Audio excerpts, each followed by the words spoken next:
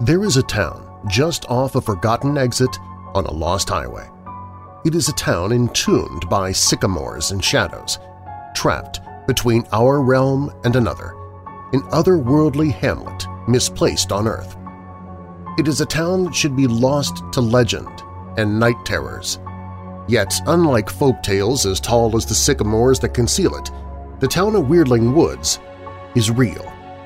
In this ominous dimension, this playground for the wicked, life is a nesting doll layered in unrelenting mystery and macabre. Mythology is reality, and reality is a fractured spectrum of madness. Come for a visit and stay for eternity. There are thousands of stories in the cursed town, Weirdling Woods. This is but one of them. Now join me as we take a walk through Weirdling Woods.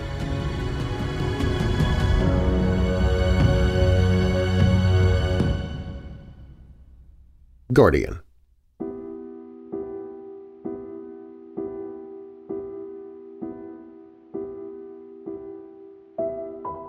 Lila Orlock dies often. Dismissing her story as a retelling of Groundhog Day or any other versions of the trope would be fair if not for the fact that her many deaths are altruistic and annoying. See, Lila Orlock has spent 13 of her 35 years on this plane dedicated to making her hamlet of Weirdling Woods a better place for everyone. First, a stint on the city council, then as a police dispatcher, even a few years as a volunteer firefighter, all for the greater good. These jobs paid little, but she loved her town and the fellow weirdos in it. Enough to die for them. And that isn't hyperbole. An obvious truth has both haunted and thrilled Lila Orlock for most of her life. Sometimes people have premonitions or vaguely accurate predictions that can be shaped into an appearance of validity, but Lila Orlock possesses the real thing, a celestial gift that allows her an authentic, true glimpse into the future. Over her life, quite slow and deliberate, the gift, or curse depending on the day, blossomed. Little bits seeped through in childhood, but adulthood was when it began to flourish. When she was 22, Lila Orlock first utilized it. Moonlight as a cocktail waitress at the Gold Room one night, Lila began to tingle. She ran to a bathroom stall thinking a panic attack was imminent, but instead watched an entire film in her mind. She watched the bar ceiling collapse, watched the fixtures crumble and kill 7 people.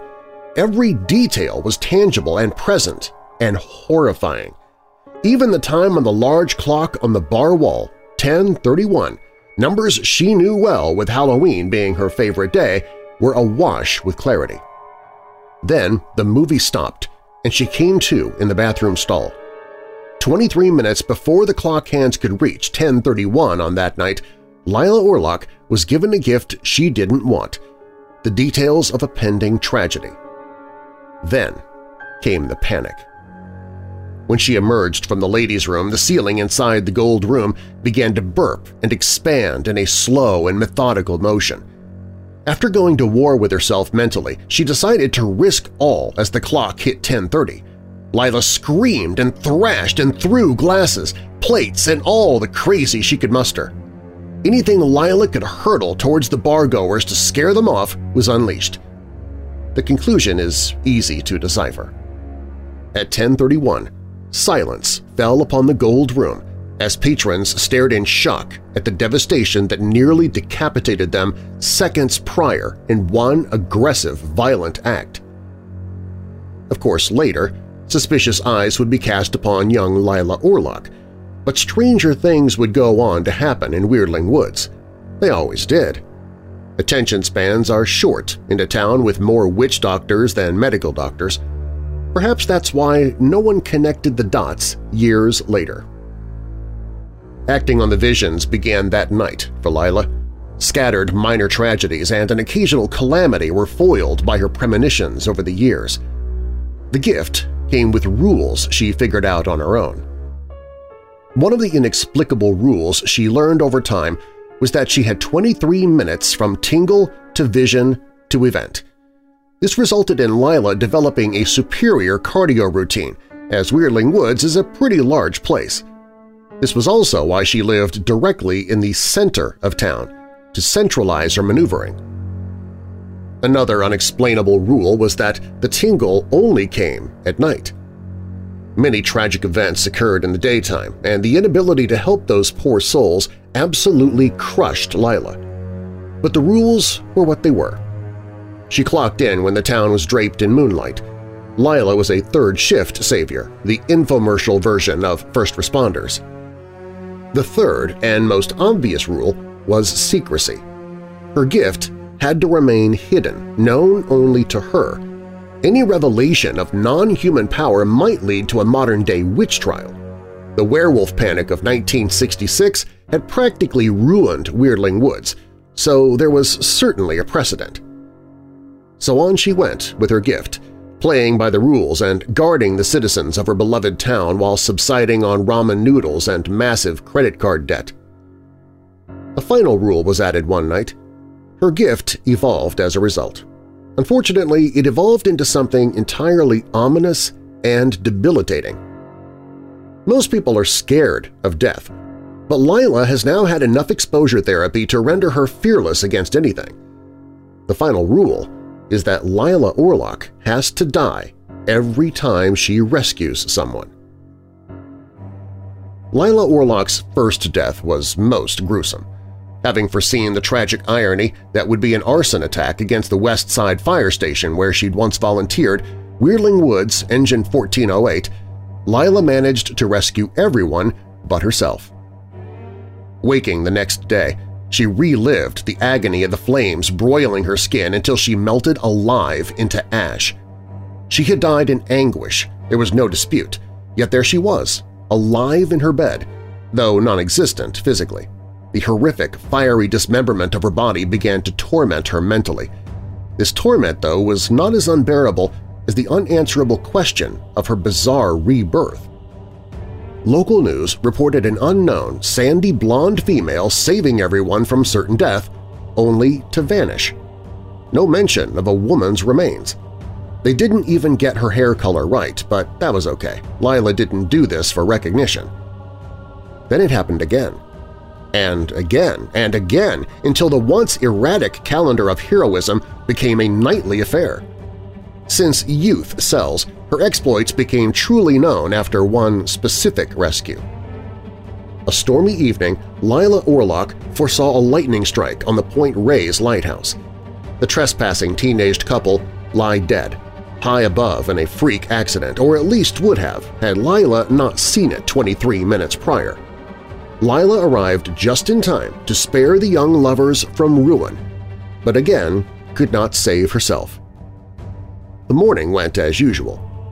No Lichtenberg scar or physical evidence, but Lila remembered feeling every ounce of it, the excruciating pain suffered from the lightning strike, a solid, molten, churning core of fire and heat stemming from every nerve ending until the sweet release of death swept her away. The press had an angle, and the teenager's description of a mysterious woman in black, a savior who vanished as quickly as she'd arrived with no adulation claimed, was perfect for the front page. Well, Lila wasn't dressed in black to look cool. The raincoat and galoshes happened to be black, and she wore them because it happened to be a thunderstorm that night. Of course, the press was crafting a story Lila could never dispute, no matter how exaggerated it would eventually become. She would never reveal a thing, as to do so would break a rule. To reveal herself would risk preventing future cataclysms. The near misses and ensuing stories flooded in every day, and Lila decided black was slimming, so she went with it. Lila Orlock is a hero, but pays a price. Lila Orlock dies. A lot. Anonymously and without fanfare, she perishes and rises. The rescued never remember her death, only her disappearing after saving them. The news reports on it. It becomes a whole thing. Weirdling Woods citizens are commonly known as weirdos, and it makes sense. The weirdos have labeled the reclusive woman in black Night Angel, and their overactive imagination has created some serious folklore that would make Slender Man jealous. But the reality is Lila Orlock just wants to watch over her town and protect it without distractions. No fuss or attention. She wants to simply do her job and maybe take a hot bath after. None of the foolish nicknames or memes or press coverage bestowed upon her are necessary. She would love to sometimes change into pastels, but since tragedy and terror can come at any time in Weirdling Woods, she has to be ready. The black uniform is what they expect. Besides, it's nighttime camouflage. She also really wants to finish the book she's reading, but that seems unlikely since her evenings are booked.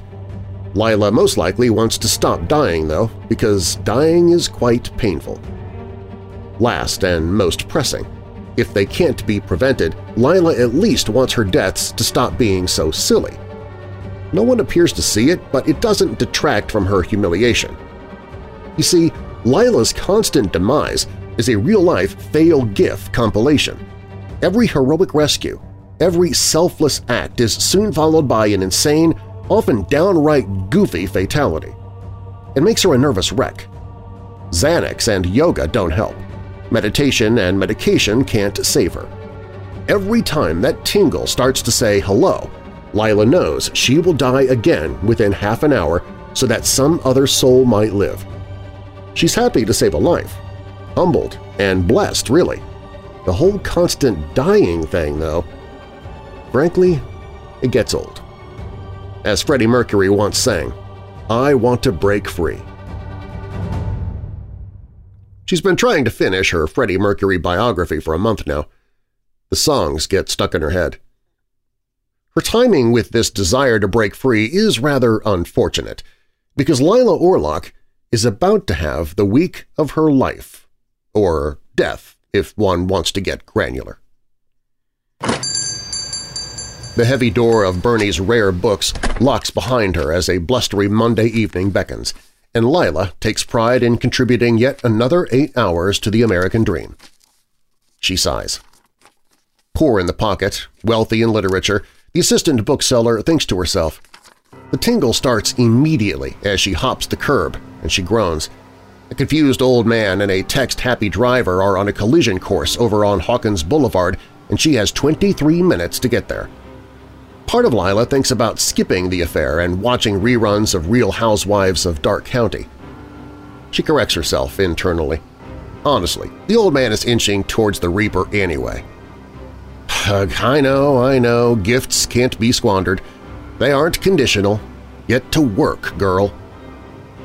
Lila's shoes hit the Hawkins Boulevard pavement just in time to see the old man's walker attempt to crawl through the crosswalk on her left. She's early. The sprinting regimen has paid off. She covers her face with a black nylon mask and glances right as the careening gas guzzler screeches around the corner. Slump buster, she thinks. Plenty of time to move the old man out of dangerous terrain and not die myself. Finally, this is the one. I can end it tonight. Lila Orlock speeds through the intersection like a gazelle and carefully tackles the old man to avoid harming him, as if he's in an antique vase. The SUV is smashed into the walker and sent the now mangled scrap metal sky-high into a tree. The jerk driver cruises off to complete the crime. In a millisecond, Lila inspects the old man and then herself. 2 people. 2 pulses. An internal celebration erupts because the curse has ended. All is normal again. This she truly believes. Until she rolls over, and the whereabouts of the airborne walker come into question. The question answered as the blunt end of one of the jagged legs stumbles down an oak tree and pierces her ocular cavity. An itchy eye on Tuesday morning reminds her of last night's death, and she screams into a pillow as her mind retells the gory details that shoved her pupils through the back of her head. Tuesdays are her day off from the bookstore, so she enjoys some mincemeat pie from the local diner and shops for black sneakers at the Weirdling Woods Galleria. She then curls up with the dog-eared biography about Queen lead singer Freddie Mercury. Being half Parsi Indian herself, as well as a superfan of the music, she feels a kinship with Freddie Mercury. This book is a must-read, and she sneaks in her favorite pastime whenever possible. if anything is going to happen, it will happen at night, as the rules dictate. Lila hopes, as always, that nothing will happen because dying sucks, but her hopes have reached life support lately. Around 7 o'clock she is breaking in her new kicks and the tingling comes knocking. About 23 minutes later, she finds herself pounding on the glass door of Kraftlove's video game emporium, where 2 kids have been locked in on accident. Lila can only smile and think the obvious. Accident. Right. Just like I would lock myself into a Godiva chocolate store on accident. It is what it is. What a perfect night for a carbon monoxide leak. Full moon and everything. Oh, fate, you treacherous beast. Inspiration strikes in the chaos. When all attempts to breach the door fail, Lila takes several steps back and kicks her leg like a bull. The traction is amazing on my new Nikes, she thinks, as she bolts full speed toward the door and spears the thing with her body in a tremendous glass explosion. After pulling the kids to safety, she realizes she's breathing oxygen, not carbon monoxide. Lila peeks at her feet and she examines herself for signs of death and notices her untied shoe. Typically something like this is a bad omen, but no fatal injury or mistake has resulted from it, so a victory smile is allowed. Her smile does not match the look of abject horror on the face of one of the rescued kids on the ground staring at her. Lila is confused until she sees her reflection in a neighboring store window. Everything seems in order, well, except for that gushing sprinkler of blood from her carotid artery. She mutters, unaffected by the sight of the pyramid-shaped chunk of glass protruding from the side of her neck. This is a new one. Then she collapses to her death. Wednesday is stupid. Lila saves a man at the wool factory but then trips over her untied shoelace and falls into one of the machines, mummifying herself with 900 yards of yarn. She knew the untied shoelace was an omen and doesn't want to relive it. It's so stupid and embarrassing to her. Like a doomsday device, the clock ticks while she takes inventory at the bookshop. Lila Orlock accepts that she will die again tonight, so she doesn't feel guilty about the flask of whiskey in her hand. The ongoing internal conversation continues. "Oh, twisted fate, you malcontent. You're starting to bore me. I'm becoming comfortable in my numbness." Soon on this Thursday night, she tingles and finds herself at Hamilton's Fish Market 23 minutes later. Now it's getting ridiculous, her inner dialogue banters. I closed the door early for this? Now I'm rescuing strays? High above the fish market, a cluster of kittens teeter on a high wire. Lila can only laugh. Cats at a fish market. It seems like a cartoon. More self-conversation. Are we really this obvious? Oh, curse of mine. How does Night Angel bite it tonight? Electrocution is the front-runner, though falling to my death is a close second. Maybe you'll be creative and hit me with a lethal dose of cat scratch fever. Lila shakes her head and scurries up the pole, a talent she has only just now discovered. Immense concentration is required because she is a boisterous and enigmatic hand-talker. One erroneous slip while climbing and splat. Worries subside as Lila returns to the safety of the ground. No death by electricity, falling, rabies, or anything else expected or unexpected. Quickly she turns to flee the scene before the Reaper can arrive, but becomes subdued like a stone pillar. "Are you freaking serious?" she manages to gurgle through her blood-filled mouth. As she perishes, she looks down and laughs again and thinks about how goofy it is all becoming. Has anyone else in history died by self-impalement with a swordfish? As Freddie Mercury once sang, another one bites the dust. Stay here. I'll go ahead. TGIF, she thinks as she rolls around in bed. Lila watches Wonder Woman on one of the streaming services she can't afford. Inspiration is the goal, but intimidation is the result. The lady on screen is a dang supermodel, and Night Angel here is scarfing Cheetos and wiping the orange powder on the sheets. I don't care, she muses. That's why I'm just a Girl Scout and not a comic book superhero. I do my cardio, my body is what it's gonna be. As Freddie Mercury once sang, fat-bottomed girls make the rocking world go round. Lila has no choice but to call in sick to the only job she has on this day. On a Friday, nonetheless, which is so tacky it makes her physically cringe.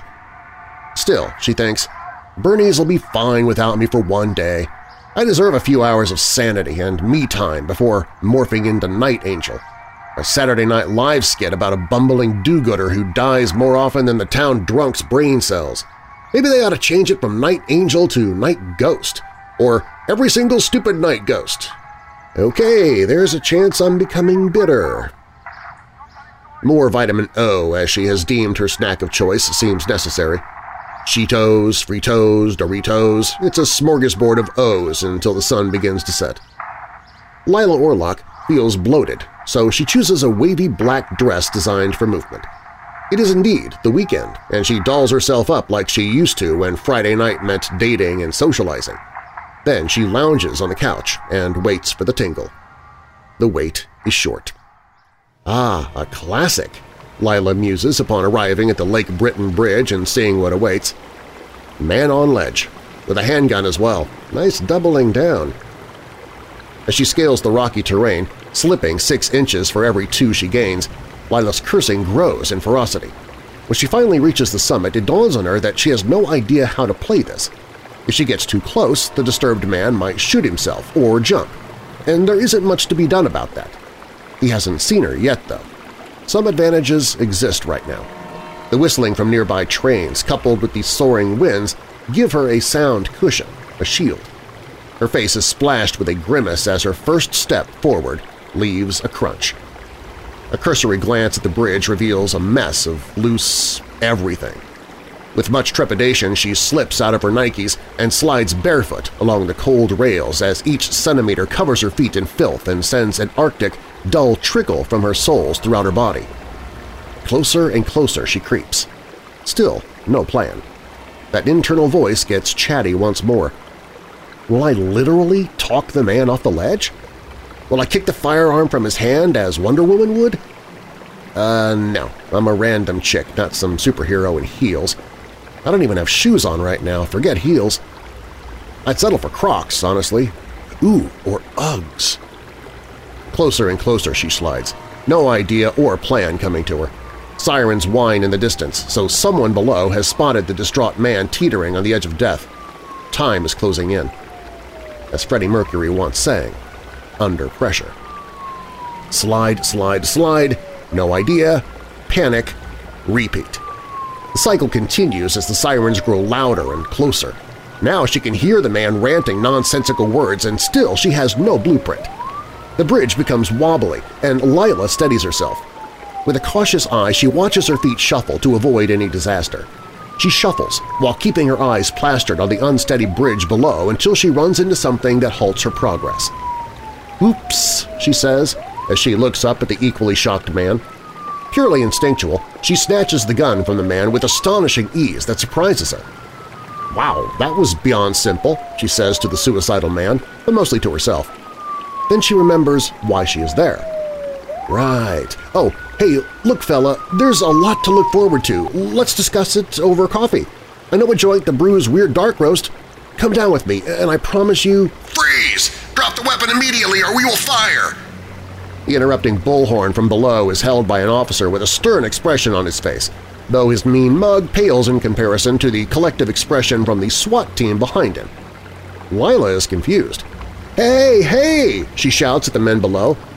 The trains and wind and confusion make it impossible to project her voice to an audible level. "I'm not doing what you think! I'm not shooting this guy! I'm saving him! Put your weapons away!" The cops neither hear Lila Orlock's words nor budge. Drop it now! Final warning! Lila can't hear the man and motions this sentiment with her hands, as she is prone to do. She is again a hand-talker. From the vantage of the law, all they see is a waving gun held by a murderous lunatic. "Ah, crap," she thinks, as it occurs to her what happens next. As hellfire and brimstone rain upon her with ruthless aggression, she conjures a parting revelation. After the first 30 bullets, it really becomes overkill. Saturday's headlines are not ideal. Popular Weirdling Woods paranormal tabloid rag Gossip Ghoul posted, "Night Angel turned Night Terror. Former hero escapes, wanted for attempted murder." No good deed, Lila thinks. Driving to work, Lila reconsiders the entire thing, while wondering if talking to herself in her head so much is healthy. Public savior to public enemy number one overnight? How is that fair? I've saved more lives than the Heimlich maneuver. Heck, if not for me, Weirdling Woods might have to disband as a city. There wouldn't be enough of a population. No, don't be like that.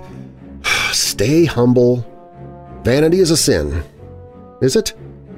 I really need to go to church again.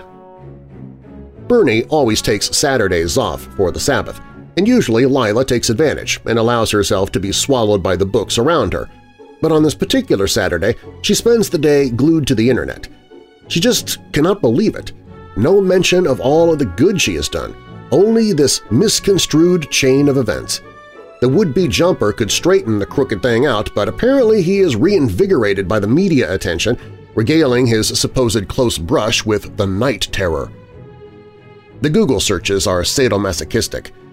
Someone has already started an Etsy store selling bumper stickers and trinkets with a crude drawing of Lila, which she thinks makes her look fat. Attached is the crossed-out word, Super Zero. How can I be that if I never was a superhero to begin with? I'm just a girl trying to pay it forward.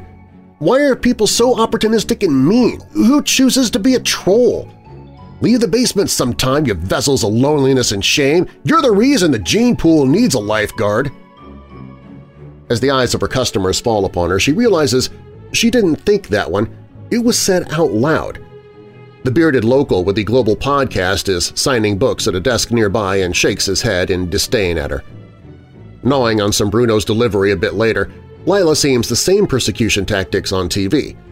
The news has even made animated recreations of the night, giving the cartoon version of her the ugliest scowl. The remote stops here, she muses. Negativity is must-see television. I prefer streaming Gilmore Girls.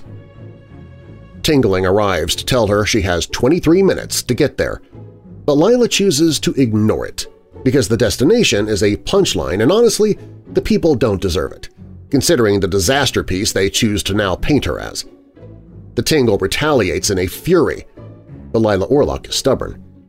Eventually, the Tingle becomes a jolt of electricity and, remembering the torment from the lightning strike, she submits to another night, another life saved, another personal death.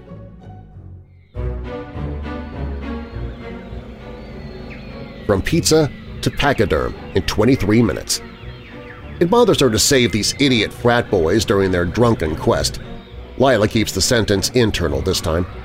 Collecting elephant dung? That's what qualifies as a freshman scavenger hunt? When I was in college, we collected vampire teeth and drank too much during pledge week.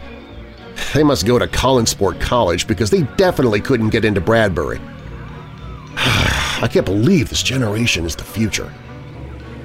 Lila has a personal obligation to not allow the frat boys to be flattened like papier-mâché by the elephants, as will happen without intervention according to her premonition 23 minutes prior.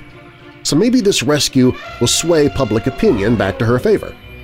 As she searches for the tranquilizer darts in the tiny office inside the Richmond Bachman Memorial Zoo on the east side of Weirdling Woods, she can only shake her head in disbelief at her situation. I'm seriously at the zoo, she thinks. Smells terrible. The sooner the better, the cameras will catch the Night Angel's heroics and I'll die like the fourth stooge and wake up a hero once again. Or at least not a villain. I don't care about positive attention, but I definitely don't want negative attention.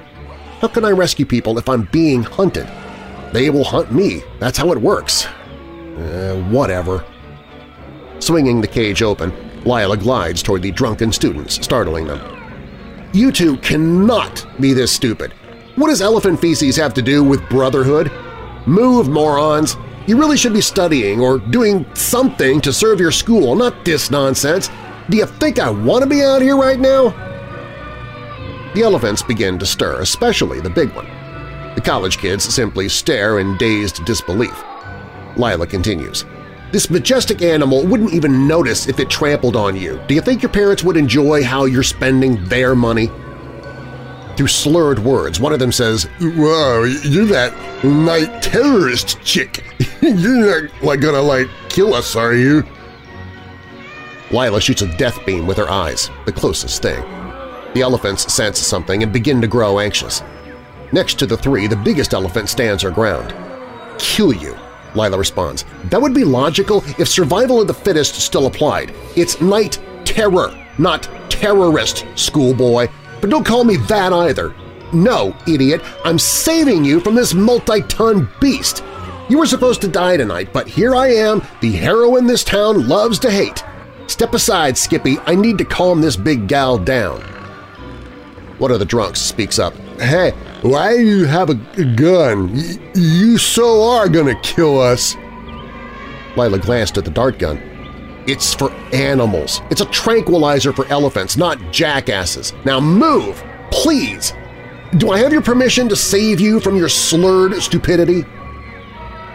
The kid does not believe her. A swig of beer to embolden himself is followed by a plea to his fellow pledge to follow his lead. "You ain't taking me, lady. Delta Tau Chi, colors don't run. Come on, Tyler!"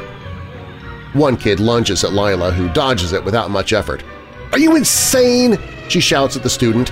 Before she can chasten the reckless youth, the other one wraps her up and throws them both down. In an instant, all three roll around in the elephant pit, wiggling near the elephant's enormous, dangerous feet. One of the indistinguishable boys reaches for the trank gun, but Lila wrestles with him. Somewhere in the cloud of dust, the gun fires. Everyone on the ground stops as the blimp of an elephant wobbles. Then, without warning or buildup, the popular zoo favorite collapses on its side, chemically asleep by the time her massive frame crushes the trio like a cinder block falling on a spider. From the leading headline on the webpage for the Darke County Enquirer, "Night Terror Snaps, Kills 2, Manhunt Underway." Another headline, lower down the scroll, read, "Elephant Suffers No Damage." Lila is at a total loss as she nibbles avocado toast in bed and again undertakes the brutal task of Googling oneself. She has not learned her lesson. "Sunday, bloody Sunday," she huffs. The inner comments section of her mind lights up again, a comment section much nicer than the ones discussing her online. Why hasn't anyone looked at the zoo cameras? Those lenses tell the true story. They wouldn't work as clickbait, but it's the true story. It was an accident those morons caused. I didn't kill anyone. Forget this. I'm done. It's over. I'm not risking being discovered and sent to jail. The village idiots can do their best with natural selection. Good luck with that. The media is out of control with this. As Freddie Mercury once sang, she's a killer queen. According to everyone in town, anyway. When the tingle comes later on this Sunday night, however, it is a premonition that cannot be ignored. In this premonition, Lila Orlock's body parts are scattered about Hooper's farm like a Rorschach test, the whirring box blades from the tractor-trailer dipped in her blood. Lila drives out to the country to scout the confusing prophecy. Back in Black by AC/DC thrashes from the radio, a perfect accessory to her unofficial official uniform. She looks like a badass, assuming one doesn't notice the Prius she's driving with the bumper sticker that reads, "I Breakspear for Shakespeare." Am I seriously driving myself to my own crime scene? She wonders. What does it mean, this bizarre looming vision? Am I to save myself from death, but then die? It makes no sense. I can't put the pieces together to this puzzle. And why Hooper's farm? Nothing happens there but corn. Images of townspeople with pitchforks enter her mind. Not a premonition, but a curiosity. Will this be the culmination to the town's sudden desire to lynch her? Have the sins of Salem in the 1600s trickled to Weirdling Woods? Lila parks next to the tractor, which appears exactly as it did in her clairvoyant daydream, minus her blood and innards, so far. Might as well get to it, she figures. As if on cue, a man appears from the cornstalks without sound. Lila unleashes a collapsible tactical baton and holds her position. She isn't much of a fighter, but she's seen enough movies to act the part. The man, a tall, dark, and handsome type, approaches with menace. then begins to clap in slow movements. "Bravo, Miss Orlock, bravo! Or is it Night Angel? I wasn't sure you'd last such a harrowing week, but you surprised me, young lady. You have my sincere admiration. Such selflessness, such heroism. I do hope you'll forgive me for making the past 7 nights harder than usual." Lila blows an errant strand of auburn hair from her face while reaffirming her double grip on the weapon. Who is this hot creep show with the British accent? What does he want? And did he really just do that 80s slow clap thing? "Who are you? I'm not interested in stalkers. I'm swiping left," she says with false bravado. She knew she would definitely swipe right in reality based on the guy's looks. With one motion, the man flies above Lila and lands on the other side. "I'm like you, actually, a fallen angel who now exists as the poster child of evil for the world I live in. You're more of a metaphorical angel, of course, with the nickname. I'm the source of your power, and I'm the reason you are more than just an average mortal toiling away in mediocrity. My name is Galabam." Lila continues to threaten this man with the baton. "Sure, dude. Fallen angel. You're a demon. Got it. Just a casual Sunday hanging out with a foot soldier for the devil. What do you want from me? Kill me if you want to, but just hurry up. I hate these long, drawn-out movie standoffs. Also, I'm super hungry for corn suddenly." Galabam flashes a devious smile as if he knows something no one else does. "Now, Mrs. Orlock, obviously I could kill you at any time, but that's not my intention, nor does it follow the rules. Your death, however, is your decision alone." "My decision? Whatever, demon boy," Lila thinks. "I die daily, it's hardly my choice." Galabam says, "This time, on the contrary, the choice is yours entirely." "Did you—" "Yes," the demon Galabam interrupts, "I can read your mind. Your thoughts on that actor Jason Momoa are quite lurid and racy, by the way. Naughty, naughty girl. And I knew you wouldn't swipe left on me. Now, on to the topic at hand, and fast as per your wishes. You wondered earlier why you'd be saving yourself, and I'm here to tell you that you're not. Your task in my little social experiment is to save the citizens of Weirdling Woods.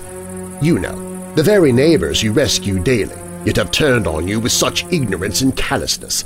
The residents of this wretched town that do not appreciate you, but rather, as is trending and viral at the moment, wish for your demise. They alone are my target, marked for death tonight, just as they have marked you. Would you still die for these vermin, Lila Orlock?"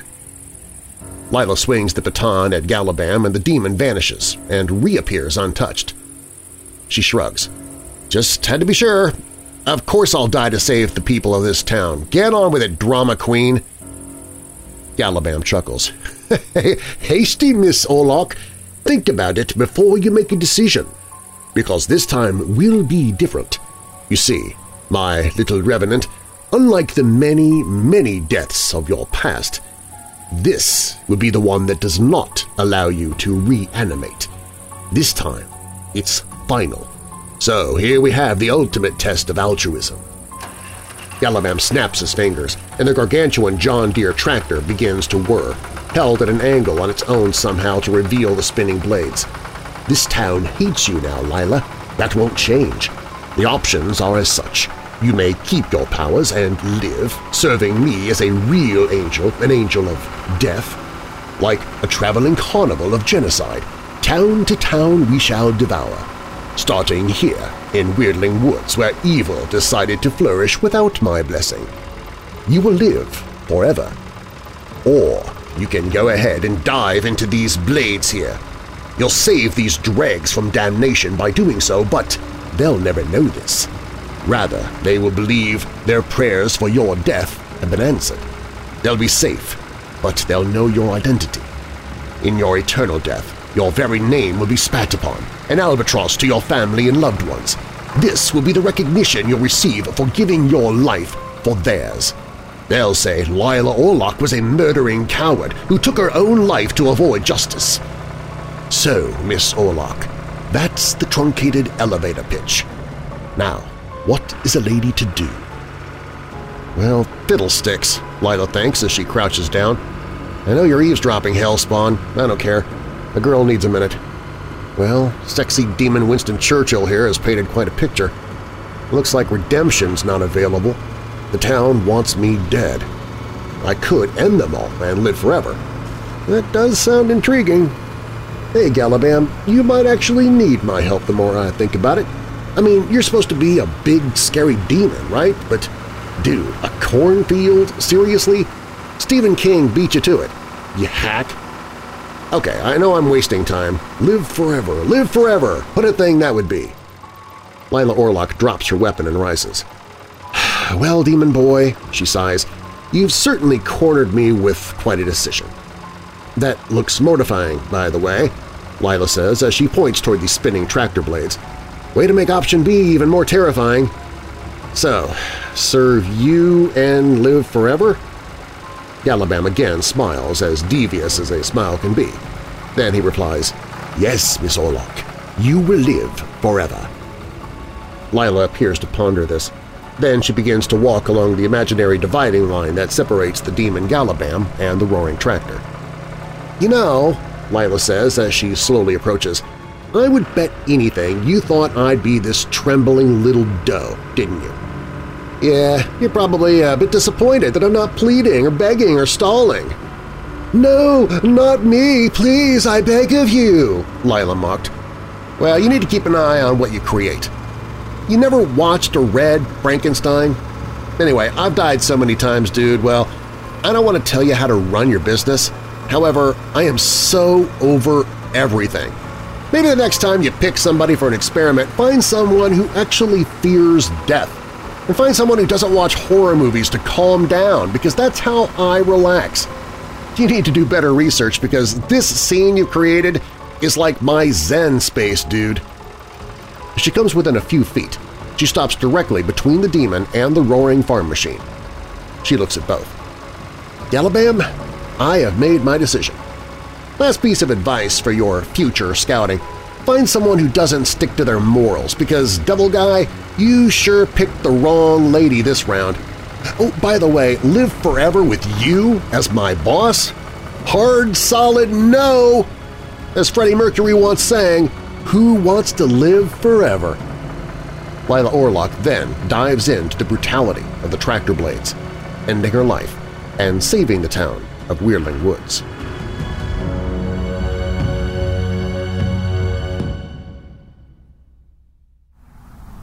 Monday morning arrives for some reason, and it makes no sense. No headlines. People are walking around as normal outside of her third-floor apartment window, and a throbbing pulse pumps from her wrist. These three things should not coexist in this moment. No hits upon Googling her hated alter ego, Night Terror. Night Angel pops up, though, with tales of bravery from 4 or 5 days prior. It's as if the town of Weirdling Woods turning on her has not actually happened, as if the events that led to it ceased to exist. There are no tingles on Monday, and none on Tuesday. Wednesday night she does tingle, but after she rescues a woman from a shark attack during an ill-advised sundown swim, she does not die. It's all so confusing. Her mental chatter banters. What's the conclusion? There's no end game. This is more ambiguous than the finale of The Sopranos. On Thursday night, Lila comes home from work and finds a familiar face sitting on her love seat. Galabam. This time is different, though. The demon appears peaceful, glowing almost. The smile on his face reveals nothing sinister, only a calming, welcoming presence. Lila doesn't even reach for a weapon. Rather, she is compelled to sit across from him. He speaks in his British accent. "Thank you for not thrashing me about, Miss Orlok. I suppose you're a bit curious about everything, but I thought I'd give you a few days to adjust. Are you comfortable?" Lila nods in the affirmative while keeping her eyes glued to the beast. "Splendid. Simply put, Miss Orlok, you've passed the test. I'll explain. You see, your selfless actions have caused quite a stir upstairs the past few years. It's a rare thing, but alas, we've been burned before. Human nature and all. We had to be certain. What you humans call superheroes, that's not something just anyone can do. In fact, you'd be shocked at the volume of people the big man has bestowed similar gifts upon. Rarely, though, do you hear about those people and their gifts being used for the general welfare. But you, madam, you're different. I had a hunch, and I was correct.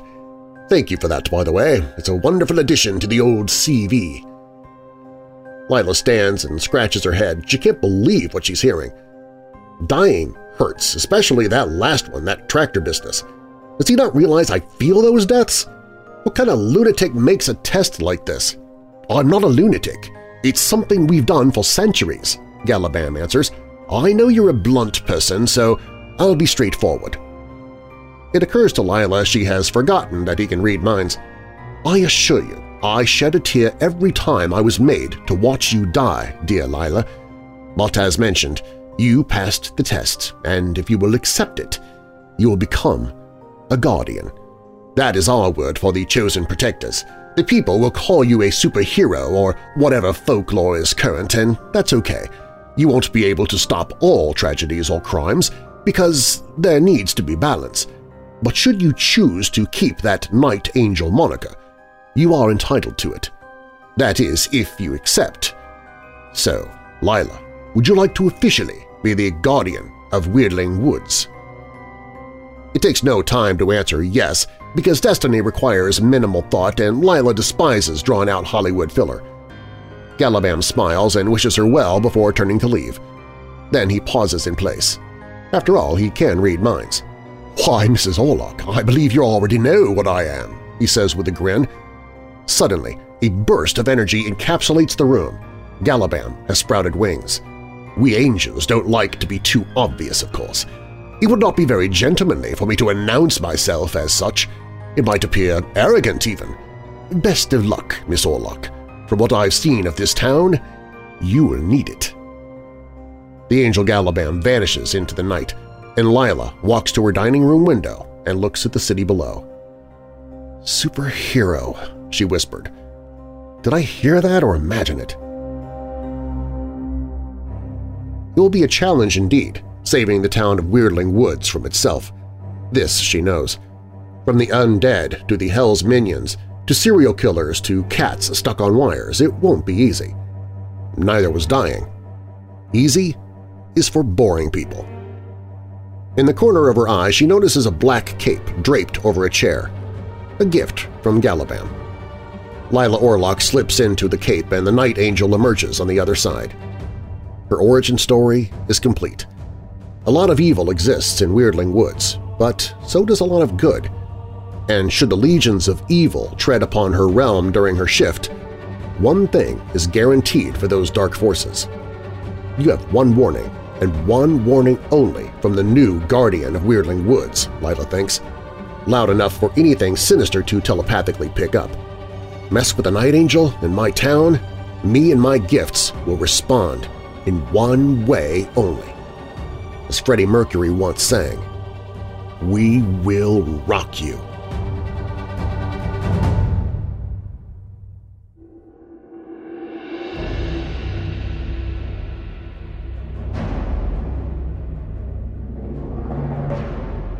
This was just one of numerous stories to be released in the Weirdling Woods universe, written by John Allen.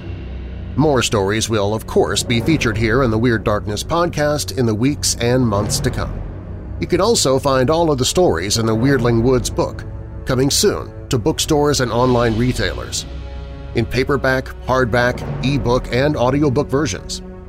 In the pages, you'll also find a bonus story at the end which will not be used in the podcast, along with a fun list of Easter eggs to look out for within the stories.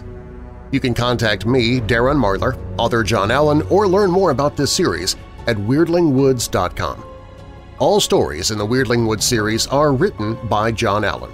Theme music written and recorded by Nicholas Gasparini, also known as horror composer Miyu on YouTube. If you like this series, please share it with others and leave a rating and review of the series in the podcast app you listen from. Doing so helps Weirdling Woods get noticed. Weirdling Woods is a registered trademark. Copyright Weird Darkness. I'm Darren Marlar. Thanks for walking with me through Weirdling Woods.